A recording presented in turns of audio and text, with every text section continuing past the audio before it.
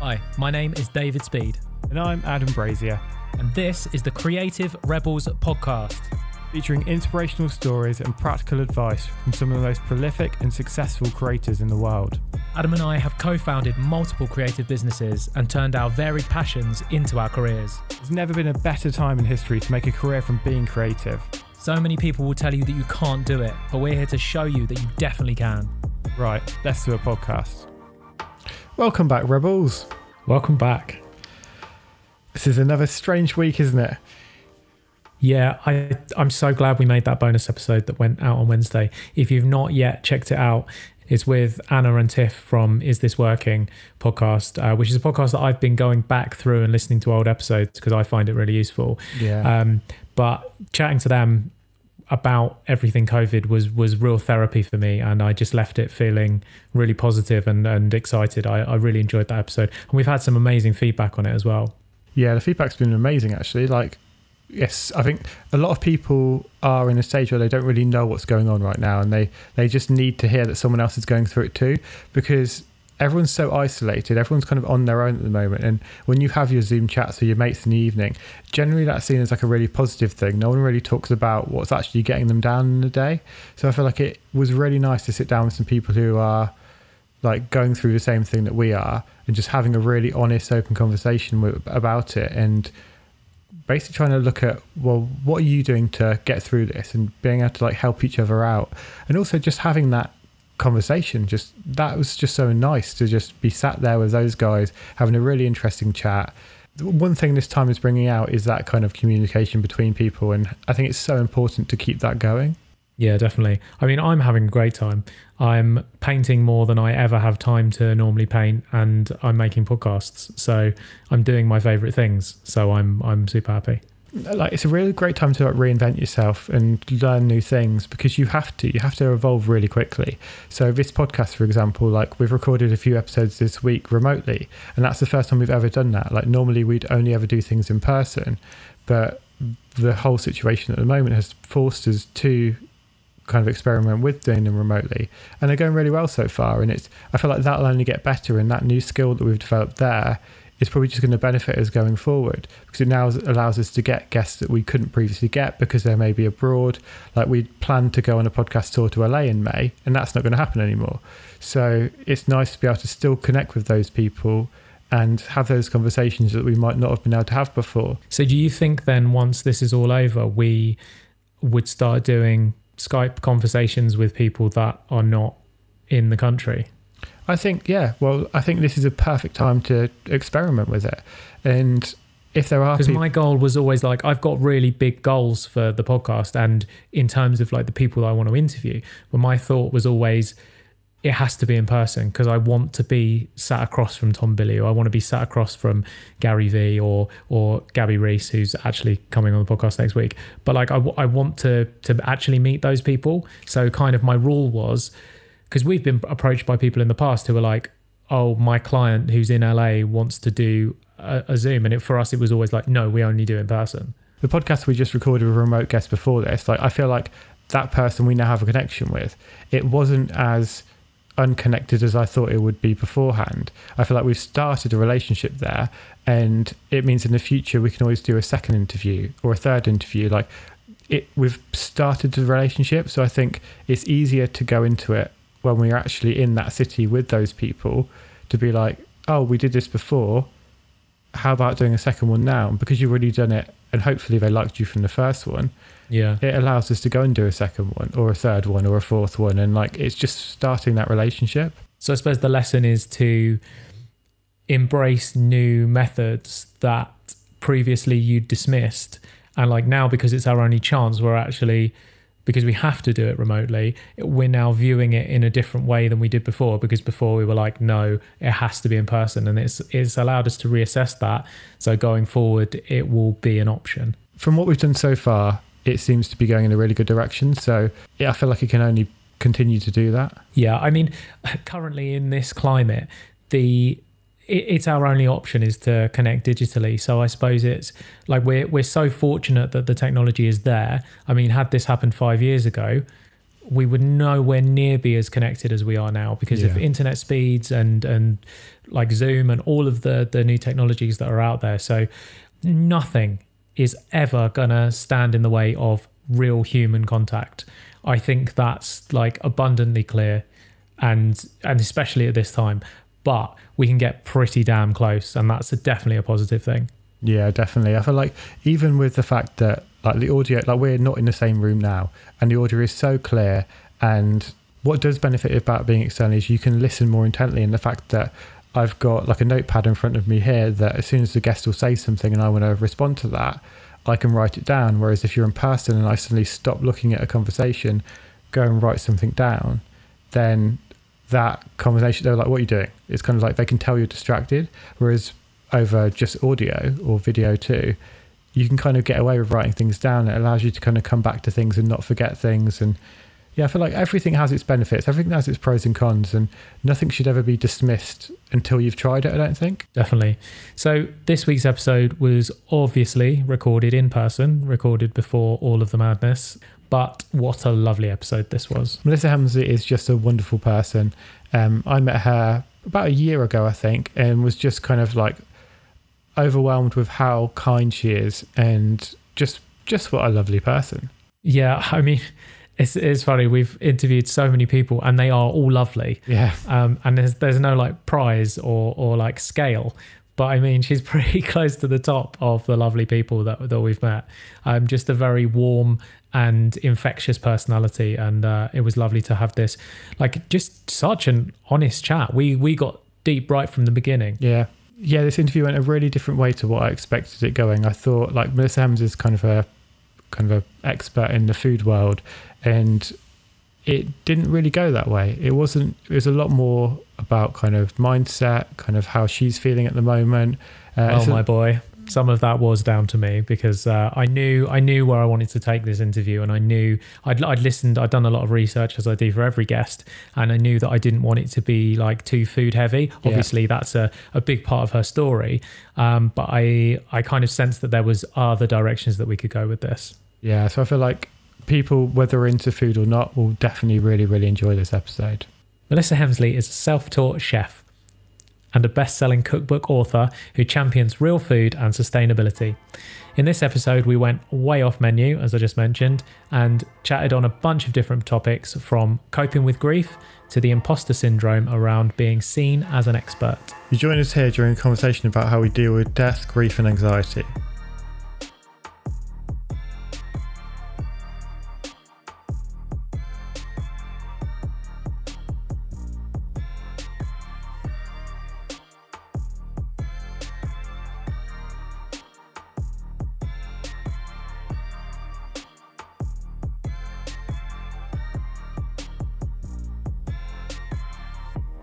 Oh, should we do a proper podcast now?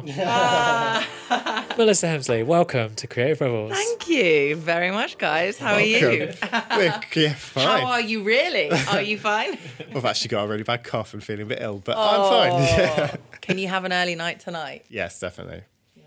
So, is it true that you were going to be a doctor? Yes. Gosh, you really have done a bit of internet searching. When I say I wanted to be a doctor, I did all my A-levels to lead me to that point, all my science A-levels. I really wanted to be a doctor.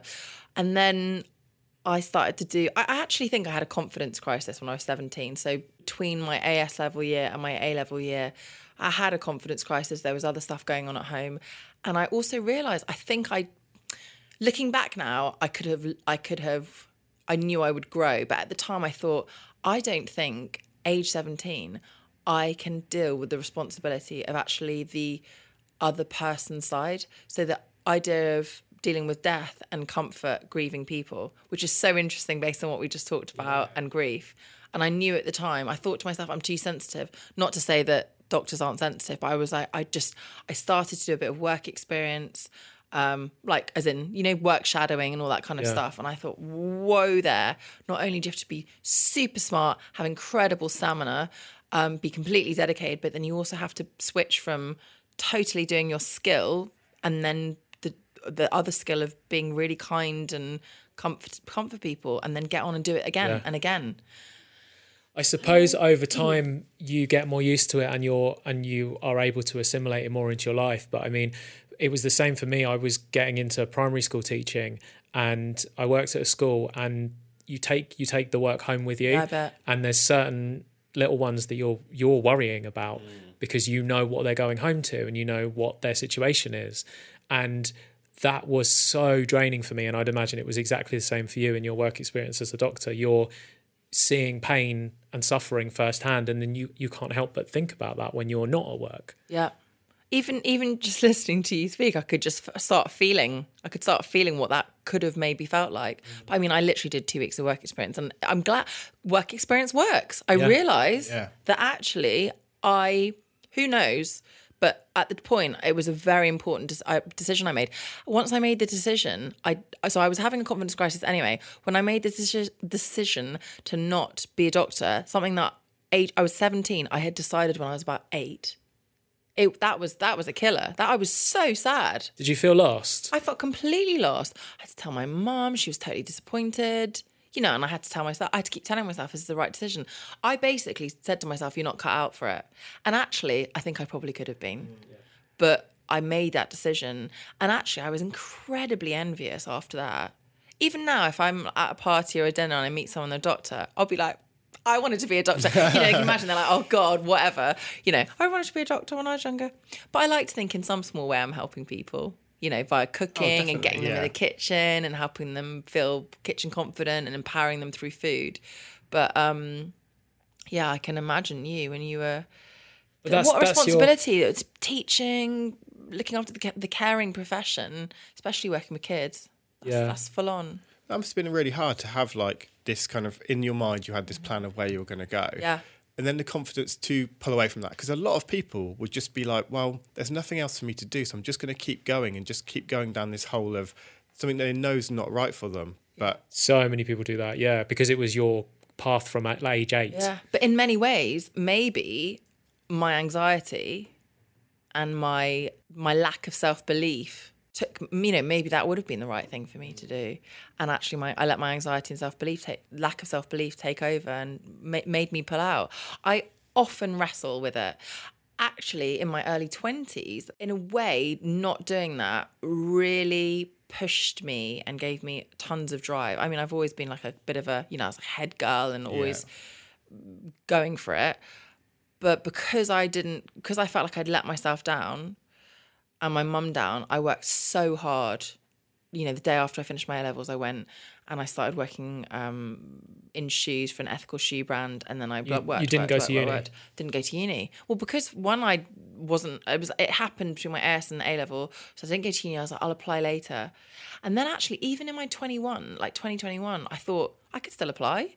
Yeah. And then I just didn't. So I think I've always felt like I'm for a long time I was like, I'll work really hard and make up for the fact that my plan completely went awry, that all my studying led me up to that point.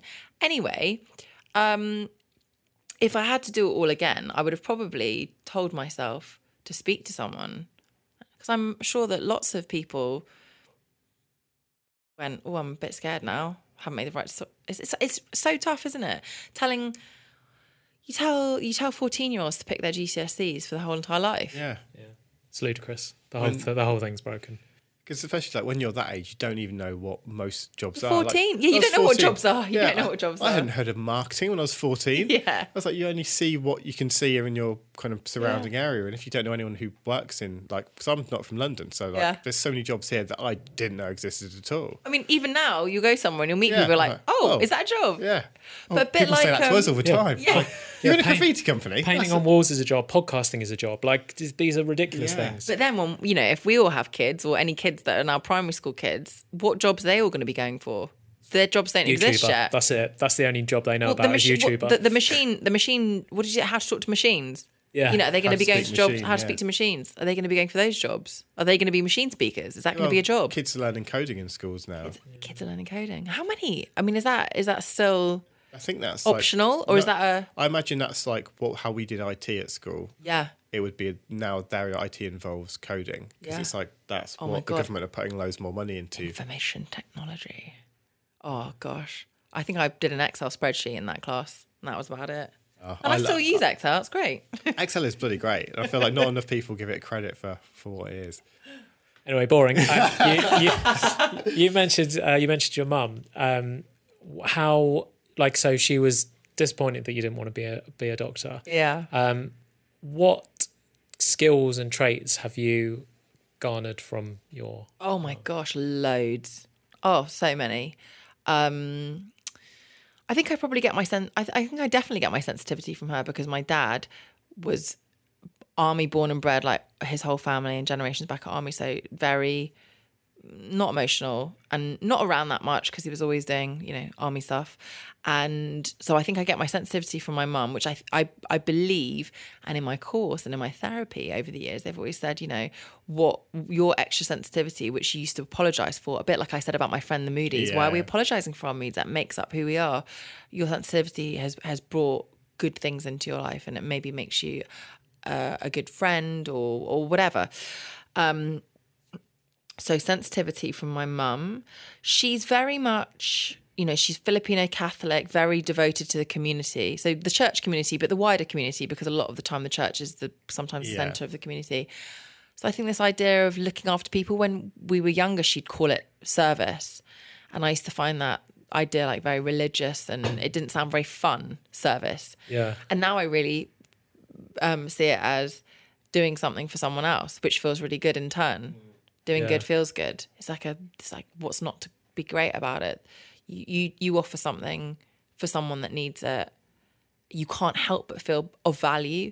You might not feel great. You might be doing something that makes you feel incredibly sad because you're looking at the situation they're in, but overall you feel like, again, going back to purpose, you feel like I did something of value for someone.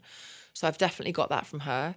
And then on a practical level, I mean, I've got this book out at the moment, and it's all about being resourceful and thrifty and frugal. But she hates me using the word frugal. But it's such a good word. It's like, why waste? Look at what's going on in the planet. We can't keep living the way we are. We can't keep wasting. And I've got a section in the book called Mum's Thrifty Tips. And it was about 10 pages long. It had to get edited. You should call it Mum's Frugal Tips just to annoy. No, well, it was. Was it? And then I knew it was going to... She's like, change that. My mum can hold a grudge for 10 years. She wouldn't have spoken. No, she would have been really annoyed. So I called it Thrifty. Because you know what it's like. Whatever word works. You can subtly change a word, but you really, in my head, it's frugal. So I got that from her. And when I was younger... I didn't like having leftovers. Well, I did because they were always delicious, but I also really wanted fish fingers out the packet, and I wanted chips out the packet, and I wanted to go for pizzas. And my mum would be like, let's have something at home. Let's eat what's in the fridge. She would never waste food. She didn't have any money growing up. Have you seen that Eddie Murphy bit where he talks about his mum making him burgers? No. So it's from like 1984 or something. It's like Raw or Delirious. I can't remember which one. But he talks about, I'm not going to do the bit because I'm not that guy who just does comedians' bits. But basically, his mum makes him, he's like, I want McDonald's. And she's like, you're not having McDonald's because I can make that at home. So she puts like a big beef patty in the middle of like white square Wonder Bread. And he has to tear the corners off so he can pretend it's like a McDonald's burger. And it's just, there's that kind of mumness of like, no, we don't need to do that because I can do that at home. And it probably tastes better. But in terms of status with your friends, it's like the McDonald's burger is or the fish fingers is like, and it's the drama and it's the treat. Yeah, the same. Sunday roast, sometimes we'd have big Sunday soup, everything from the fridge into the pot. And it was always delicious, but you just don't, a lot of the time you don't appreciate things. You don't appreciate your mum. You don't appreciate the great things your parents are instilling in you. So... And interestingly, sorry to bang on about the course, but it's so interesting. I was saying, I'll tell you why it was interesting. In many ways, I mean, it's so thoughtfully put together. So there's that. But on just a very basic level, for a week, you cannot speak to anyone. You don't read, you can't have a book. You can't speak to anyone. So it's like, so in that level, it's like a digital detox. Yeah. So a lot of people listening might have done a week without, but you're not even around the people you know. So you don't know anyone there, and you can't read, you can't escape in any way. You have to sit with your shit, just sit with your thoughts. Sorry, by not speaking to anyone, do you just mean on the outside world or within the so you can speak to people within the group. Okay. But sometimes there's silent bits, which I loved actually. But they're all strangers, so you don't talk to them really for the first couple, you don't feel open. So you start thinking about literally your life comes whooshing towards you, and also they make you confront stuff. But in general, like even now I'm still remembering, so I did it 3 months ago, things are coming into I've like opened up something, I've opened up the memory bank, and good stuff's coming in and out, weird stuff that I don't even vaguely remember happening is coming in and out. But it actually just makes you realize it's like all your life lessons are coming towards you that you rejected or embraced, and you start to put puzzle pieces together, and you're like, oh, I'm like that because of that. Yeah. And maybe you don't like that about yourself, so you can like, oh, okay, so what can I not do to be like that? Or I really like that part of me. Like that came from there. I'm going to try and be a bit more. I lost that person. I don't recognize that person anymore. But loads. So what I'm realizing now, age 34, is how great a mum I was. I knew she was a great mum. I knew she's an amazing person. I knew she's a great mum. But I did reject a lot of I started to feel like I didn't want to go to church every Sunday. And I didn't want to be so frugal. I wanted to have, I worked from age 18. I worked before that actually, but I worked full time from 18. I wanted to buy nice things. Thinking of your, the lady, How to Break Up with Fast Fashion. Lauren Bravo, yeah. Her book now, I would have rejected that when I was 16. And at 18, I'm working really hard. I deserve to buy all this. So my and most been 16-year-olds listening to this are still probably rejecting that. And that's just a time thing, I think. Yeah. I think that's with everyone. I mean, my happiest moments now are, I love being on the sofa. I love watching feel-good shows. Again, since my course, I've been really gravitating towards old shows. I've been watching The Darling Buds of May. I've been watching Last Tango in Halifax. I've been watching Gavin and Stacey. I used to watch really gritty, stressful things. And I like having tea, and I like having nice socks and old jumpers. I was complimenting your soft trackies, wasn't I? Just a minute ago, I was saying your tracksuit bottoms look really lovely and soft. And I like quiet, and I like nature, and I like folding laundry and listening to Classic FM and making soup. I'm turning into my mother. I am my mother. And you pop those all on your what's it called? Your good list. My happiness. What do I call? I call it loads of things. Happiness list. Feel good list. Yeah, I have this list because a bit like what you were talking about a minute ago when you said people try and suggest you do positive things when you're feeling like absolute crap and you're feeling really outside of yourself. I sometimes find looking at my list helpful because it's like a couple of things I know will feel good. They don't always work, but quite often. So I keep my freezer stocked up with soup and bolognese and all the comfort foods I like. Not only on a practical level, it's busy. It also saves you money. Tonight I'll get home at 11 because I'm going on a book tour event tonight, and I've got nice food and I can pop it out the freezer. Or I can call my boyfriend and be like, he hates it when I do this, ETA 30 minutes. I do it in that voice because that's my army upbringing, isn't it? Yeah. I'll be like, ETA 30 minutes, pop something, pop the lid on, heat it up. I'll be like that, yeah. And can you heat it up for me? Because I'm eating dinner sometimes 11:30. So I keep the freezer stocked up for that purpose. But sometimes, even if I don't need to cook food, chopping an onion, melting it in butter or oil, whatever. I like butter. It makes me feel good. And putting some veggies and putting a lid on and letting it slowly simmer away is an absolute meditation for me. And sometimes I don't have the energy or headspace or any sense of wanting to do anything when I'm feeling really crap. But sometimes even literally sometimes I'll chop the onion and I'll walk out the room. But sometimes doing one thing can be good. So I take the things I'm good at. That's what I mean by the folding the laundry. If I can't get out of bed and I'm feeling really crap, I'm thinking of all the people I'm letting down in that moment, which makes me feel more crap, I'll go and fold the laundry because then you can't mess up doing that. I mean, I don't iron. And it's a I'll win. Fold. It's like you've won something. I've achieved one thing. I think writing down on the list is so helpful. So I don't have a happiness list, but I do have a what to do when I've got nothing to do list, because I find that there's so many things that I could be doing. I could be editing a podcast, I could be writing, I could be replying to our DMs, whatever it might be, designing a new piece of work, painting something. But when it comes to oh my God, I've got a spare hour, I'm then paralyzed by choice. I'm I don't know what to do. So I just go to the list and go, okay, I've got a spare hour, I could do this. Yeah. And it's the same with the happiness list. It's if you're feeling shit, when you're feeling happy, it's like, fine, you can pull these things all out of the air and Yeah. you know what makes you happy. But when you're feeling shit, if you just look at the list, you can be like, I can go and do that now. That'll make me feel better. And it's nice to have that reminder. Yeah. And actually, sometimes mine is, I've got stuff written down that's like, read a book, which I know sounds so silly, but actually when your mind is not letting you down, but like when your mind's working against you, or it's like everything you come up, you suggest stuff to yourself and it's like, no, I can't, no. Literally reading a book or just sitting with a book or being, I mean, for me, my number one thing that I do straight away is turn my phone off. And I know it's really difficult for lots of people. And I've got friends with kids that are like, I can't do that. I can't turn my phone off. Yeah. My kids need to be able to get hold of me, or I have to be able to communicate. But then I turn my phone off. And a thing that I know will exacerbate the way I'm feeling, which is social media, a work email. And again, it's hard. Like, we all work for ourselves, don't we?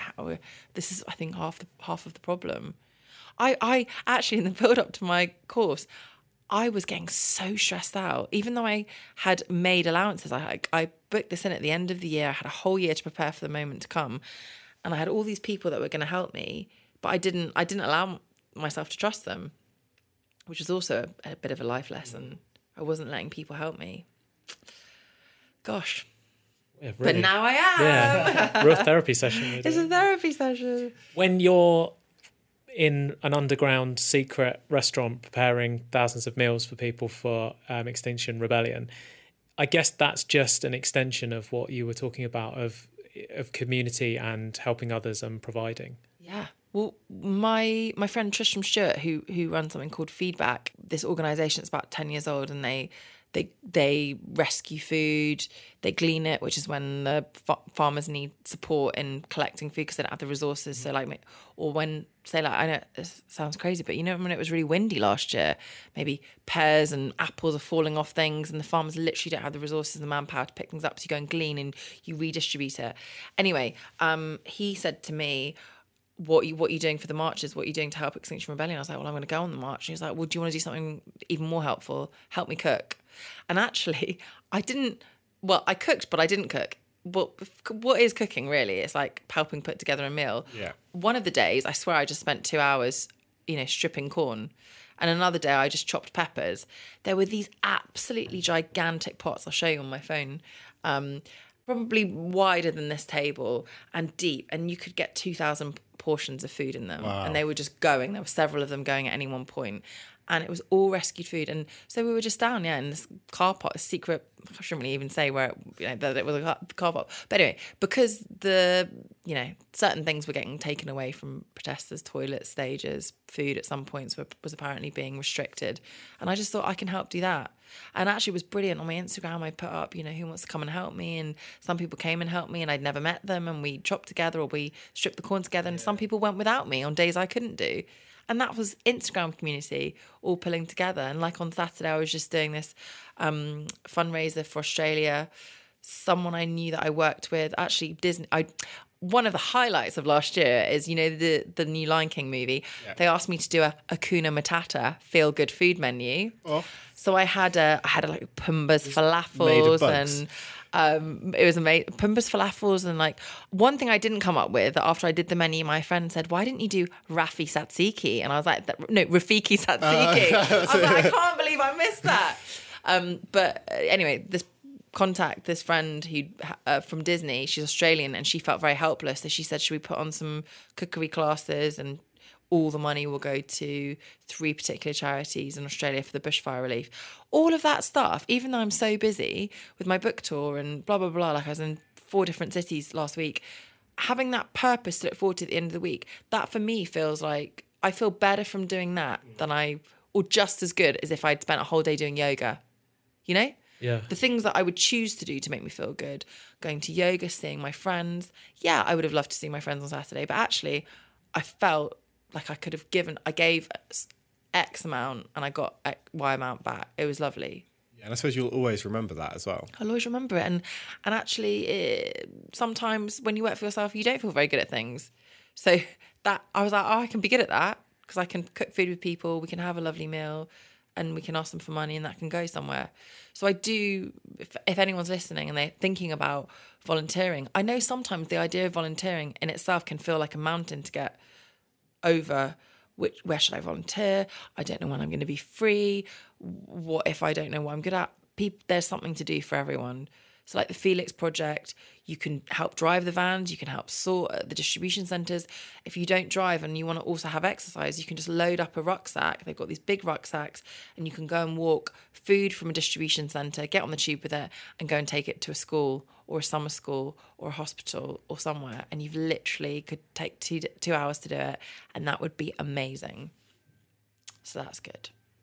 I suppose purpose is really important to you. And that word keeps coming back. Yeah, it's been reoccurring. And one thing we talk about a lot is if you can't keep a roof over your head, then you're not able to help anyone. So we sort of always encourage creatives to focus on the business side as well as the helping side. Mm-hmm. What are the different kind of avenues of your business? The different avenues of my business. So I've got the cookery book side. So I've done 4 cookbooks over the last 10 years. 2 with my sister as Hemsley and Hemsley, and 2 just me as Melissa Hemsley. They're all my names. And then so there's that's the cookbook side. And the great thing about that is you get to lock yourself away, and actually it can actually stir loads of stuff up that you don't want to deal with because you're by yourself a lot, but you get to lock yourself away and dedicate yourself to writing. What I try to do is write books that people find so incredibly helpful, because apparently someone said that on average a household, well, not anymore because cookbooks are so online now and you have to give so many recipes for free on social media, which I don't mind doing because I feel like if you can really get people that way and they can like your recipe and enjoy it, they're happy to buy into your cookbook. And I think it's a better way of doing it rather than keep printing cookbooks. It's a lot of trees that people aren't going to use. I think it's a great way to build trust, isn't it? So it's like, if you can build the trust and be like, okay, well, these free recipes are good, then what could I get if I buy this book? I'll get a full range of different things. Yeah. How long does it take to put together a cookbook? Oof. I should be getting better at doing them now. I've done a few. But I think, like, for me, I imagine it must be harder because you've used the recipes. And you're like, now I need to make new ones. No. Well, no, because do you know what? Coming up with the recipes, I'll tell you which bits I find hard. The coming up with the recipes I find incredibly easy because, especially with my style of cooking, it's like freestyling, being flexible, not wasting food, swapping things in and out, seasonal, what you've got. So my favourite thing to do is make a coffee, sit down and come up with loads of recipes. So I'll come up with a rough idea and then I'll go and test them. So all my recipes are always like what I've had for dinner, and then I get them tested and all my friends make them. So I love the coming up with recipe sides. I mean, like right now I have maybe 400, maybe slightly exaggerating, maybe more like 200, 250 ideas written down that at some point I will go, oh, do you know what? I'm going to make my dinner and I'll base it off this concept, but I'll just freestyle it with whatever I got. I love that side. The bit I hate is I'm terrible at editing. I'm a rambler, right? I'm a rambler and you have an editor, but then, you know, you still have to edit yourself loads, don't you? Before you can even give it to your editor, or they'll go crazy. I'll be like, I'm not reading all of that 12 million words of you rambling about your freezer and the way you like to save food. And, you know, they're like, you know, I said my mum's thrifty tips, it's like 10 pages long. They got it down to 1, but that was painful. You know, I sometimes I cry with frustration, not in like a temper tantrum way, but I'm like, I can't do it. You know, and they're like, we don't need 20 pages on things you could freeze in an ice cube tray. They're like, how about 1 page? I'm like, well, I just want to offer more. I'm like an offerer. I'm a giver. Yeah. So I find the editing painful. And I love the shoot because when you do a shoot, you get to bring in, you know, I'm not particularly fantastic at styling food. And I think it's important that your food looks realistic. And I want the food to look like I could have made it. Well, I did make it, but I could have styled it. But at the same time, when you do a shoot, because you're paying for the photographer's time and you're paying for a whole team's time, you've got to get through 10 recipes a day. So I have this amazing lady, Kitty, also a friend of Sarah Malcolm's, that's how we all know each other. She'll style for me. And I love that element because in my head, I've got a vision of how I want it to look and how I've cooked it. She comes and makes it look that much more pretty. And that inspires me. It's like her slight interpretation on it. And then the photographer gets involved. And I love that because that's my collaborative time. Because a lot of the time I'm just sitting by myself, creating, self-doubting. And they're like, oh, that's really good. I love this recipe. I'm like, is it? Because imagine how many recipes you're making. And I guess it's the same with you. You're like, am I good at this after the 10th time? Yeah. So that's nice. So I love the shooting time. I love the coming up recipes time. Not so great at the editing time. And then I love the going on the book tour time. So like tonight, when I leave you, I'll go and do an event. So I'll bake loads of cookies. I'll go to the event. The bookshops welcome me. Sometimes it's restaurants. And the great thing when it's restaurants is I've got like the River Cottage restaurant.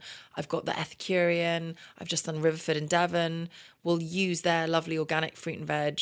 We'll plan the menu together. The chefs will do, thank God, most of the legwork. I'll get involved at the last minute, probably getting in the way. I'm going to do it at Heckfield Place with Sky Gingle, and we'll serve up a lovely feast. So I love all that. And I always get my ideas for my next books and whatever I want to do next, I get from going on these tours. So with Eat Green, which is about low waste, flexitarian, seasonal food, that's what everybody told me the last time I went on tour. They were like, more on leftovers, more on being resourceful, more on helping me feel confident being creative. That comes up a lot. I'm not a creative person. I don't know what to do with the food. You know, and I've said all that. I've said those words myself loads growing up. I'm not creative. I'm not good at that. People feel scared. Some people like being told what to do. Some people, you know, want to have options and feel flexible. So that's my main thing is the cookbooks. And then I do writing. I write for Vogue and The Telegraph. And then, you know, I guess the sustainability sessions was the first thing that I created. So it was a business strand. It was sort of a not-for-profit. I'm not sure what we're going to do moving forward, but we set the tickets at £15. I paid all the speakers. That was really important to me. And then a third of all the tickets went to a different charity per session. So the mental health one went to Mental Health Mates. The travel one went to Surfers Against Sewage. So, you know, I hope I could turn that into one avenue of business. But at the moment, I'm just exploring. So I guess it's the first thing I've really created. And I was so nervous to do it. And I still am. But it's been brilliant. But I mean, through having the courage to start, you've created something now that going forward is going to be a huge part of what you do. Yeah, and actually, when I've been on the bookshop tour, they've all said, this was my idea, why are you just doing it in London? What about all of us everywhere else? So I'm hopefully going to team up with the different bookshops and do it. So sustainability sessions in Edinburgh and so on. But with the sustainability sessions, I remember having the conversation about a year and a half ago with my management, who I had just joined at the time. And, you know, they were like, right, so what are all the things you want to do? And I was like, and started reeling off all this. And I was like, I'd love to start going to events and learning more from people that know lots about different parts and how they consider being sustainable in that area. I was like, but I haven't heard about any of them. I don't know where they all are. And my manager was like, so start one.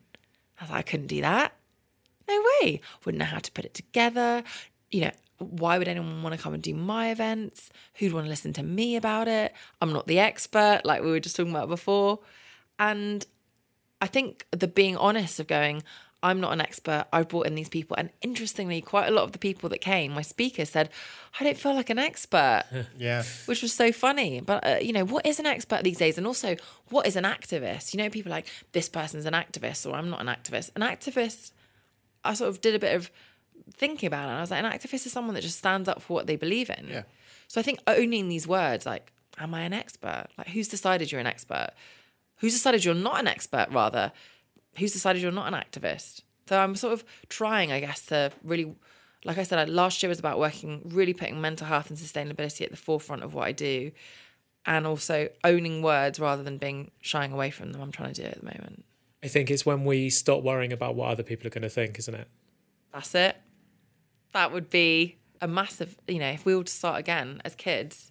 Yeah. I remember crying loads when I was younger. My sister saying to me, none of this is going to matter. She was like, but everything matters, doesn't it, then? Yes. And even now it's easy to say, isn't it? But even now, doesn't it? Yeah. Like, do you get Sunday scary? Do you get like funny feelings on a Sunday? Sunday scary, some people call them. Fuck no. No. You don't? And do you think that's because you love what you do? Yes. But also because, you know, a lot of people love what they do, but they still get that I feel like confidence? Yeah, for me, the weekend's like an important time for just like to do my own thing. Yeah. But then by having that time off, then it gets you more excited to go back and do it. Revved. Yeah. So it's like holidays as well. It's like the first part I'm like, just can't stop thinking of like, it's like, okay, nice time off. Then I get to like this middle part of like, oh, finally I'm just like, don't have to think about work. It's great. And then the last part is like, fucking can't wait to get back. Because now I've got all these ideas I can't put into action because I'm not there. Yeah. So it's that You're kind excited. of, and I think the weekends are like that in a little way of like try and stop thinking about it now. Oh, can't wait to get back to doing it again. Yeah. Bring it on. Yeah. But there's sometimes an art to that, because I think the thing is a lot of people find it hard to relax and stop. So therefore they can't enjoy that moment. So like some people hate holidays. Do you get that anxiety?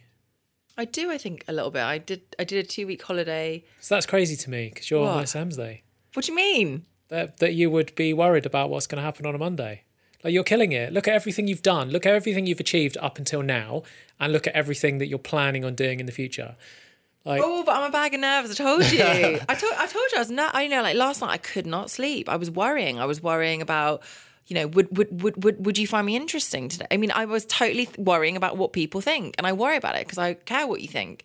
But I did my worry dump, and that really helped me. worry done. What about affirmations? Do you do those? I do affirmations. I'm less good at the affirmations because I like when I'm in a certain level of anxiety, the affirmations can help me. But when I'm too far gone, they're not going to help me. Makes sense. Yeah. So sometimes they do, but I love being around people that, you know, like you two. We're just having very thoughtful conversations. I love being around people. I did a talk and someone else was speaking before me, and she could see I was not feeling fantastic. Poppy Jamie, do you know her? Happy Not Perfect. She's friends with Emma Gannon. I think you would love to have her on. She would love to be on. Happy Not Perfect. The whole idea is well, what it says on the tin. Feeling happy and not perfect. But so we were speaking it was organised by the United Nations. It was the United Nations Girl Up, and it was aimed at young women 12 to 20, I think it was, so 2021.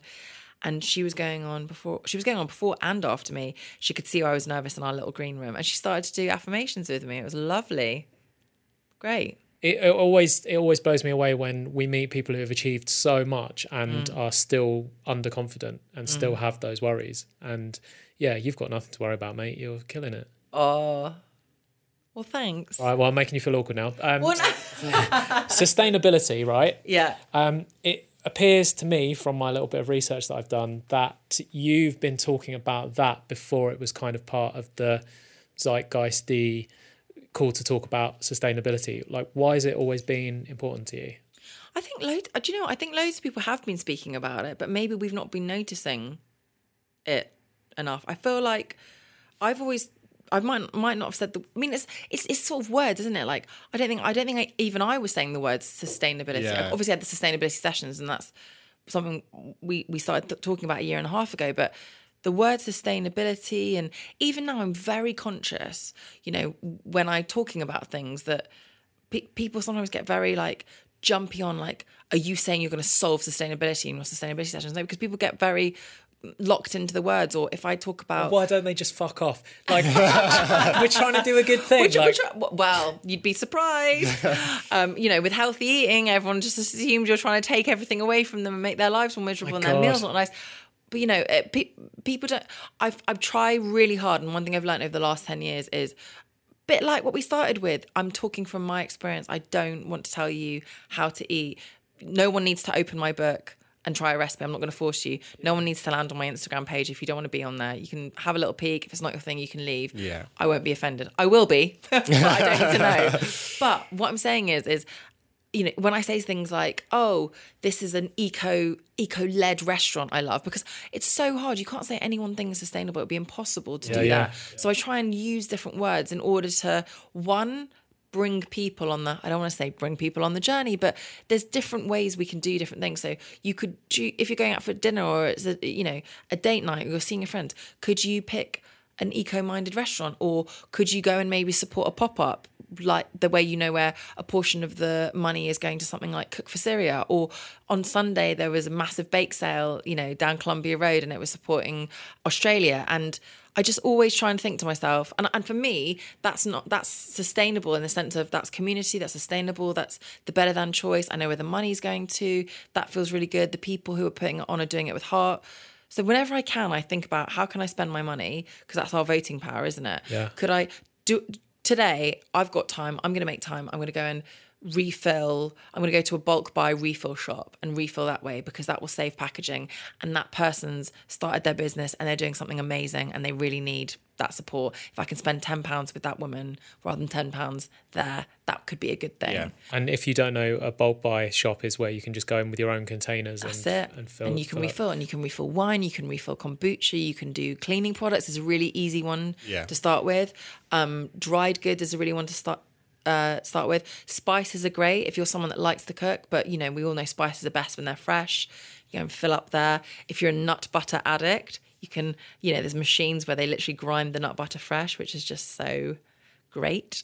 But I think people have been talking about it, because I don't want to say they haven't. I mean, I think we don't have, or we've lost our cultural appreciation for our farmers. Like farmers are revered in France and producers are revered. And maybe in London, we're lucky because we've got Borough Market, we've got Maltby Street, we've got farmers markets. We see people, but a lot of the time, you know, there's faceless people who are caretaking the land and protecting the planet in their own small way, whether they're beekeeping or whatever they're doing.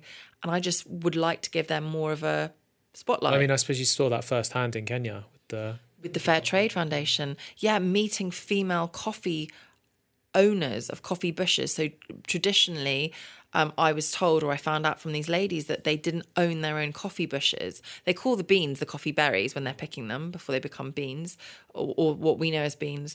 And when men, the men were getting paid, sometimes the money wasn't filtering, or enough money was filtering through to the women and who were looking after the kids and the families and their school and everything. And so one farmer decided to give his wife coffee bushes, he said in his words, to try and create better harmony at home. And it took off, and then that model was on a roll and being rolled out, and then Fair Trade helped support as well. And in some cases, the women's yield is 5 times that of the men, because they chalk it all up in their office spaces. Yeah. So the idea was that the women could have ownership and have their own business, which was amazing. And that was with Fair Trade. Because before, every penny they made was going to their husbands. Well, they were essentially working for their husbands, and they weren't. And of course, I'm just saying as an example, this wasn't happening all the time. But the guy that started it, he was seeing this disharmony and arguments and inequality, and so the women started owning their own bushes. And that was amazing to go and see. And that was in Kenya. That was November 2018. One of the best trips I've probably most.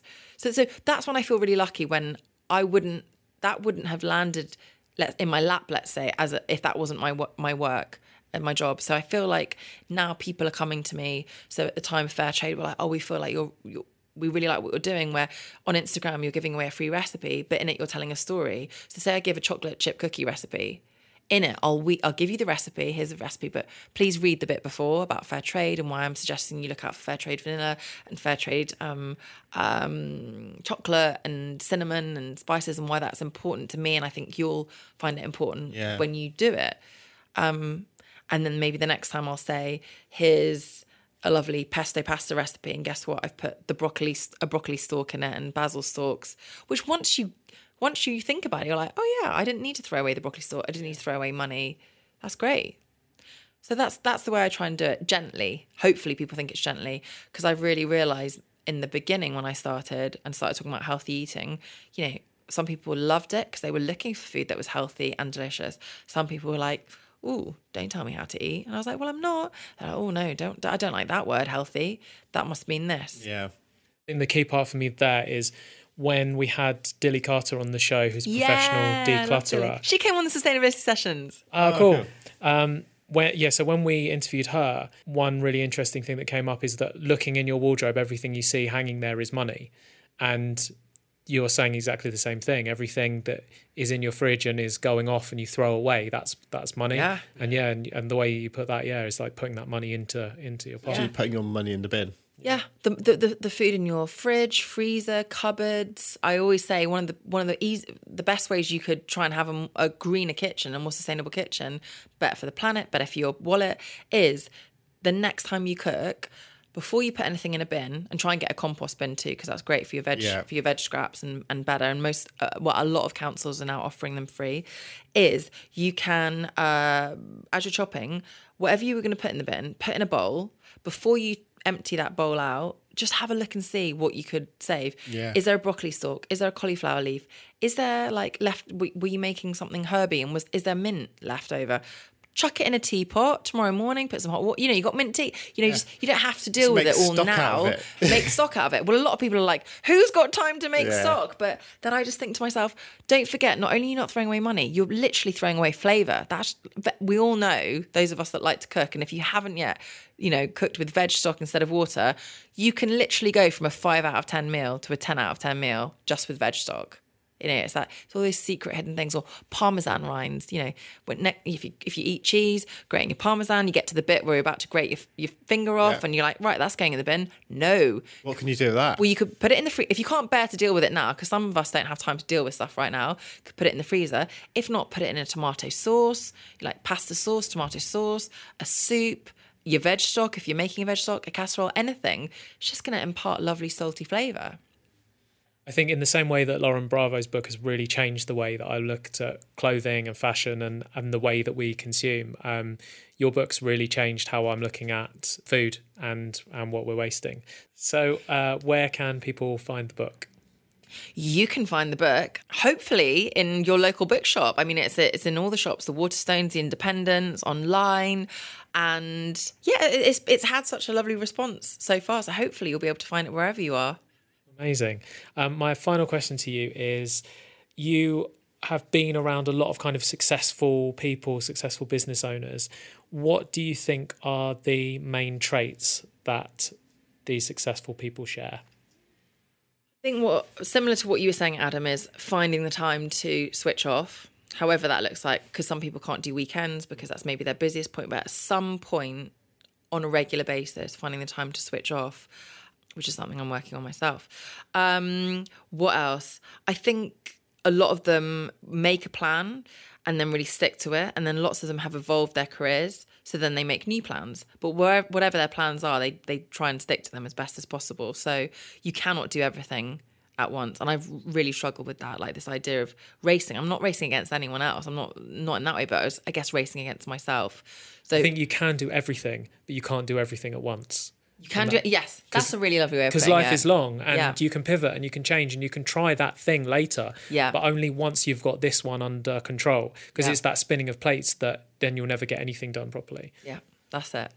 And I would say other things I've picked up from my successful friends and worky friends is people that are very aware of their strengths and weaknesses.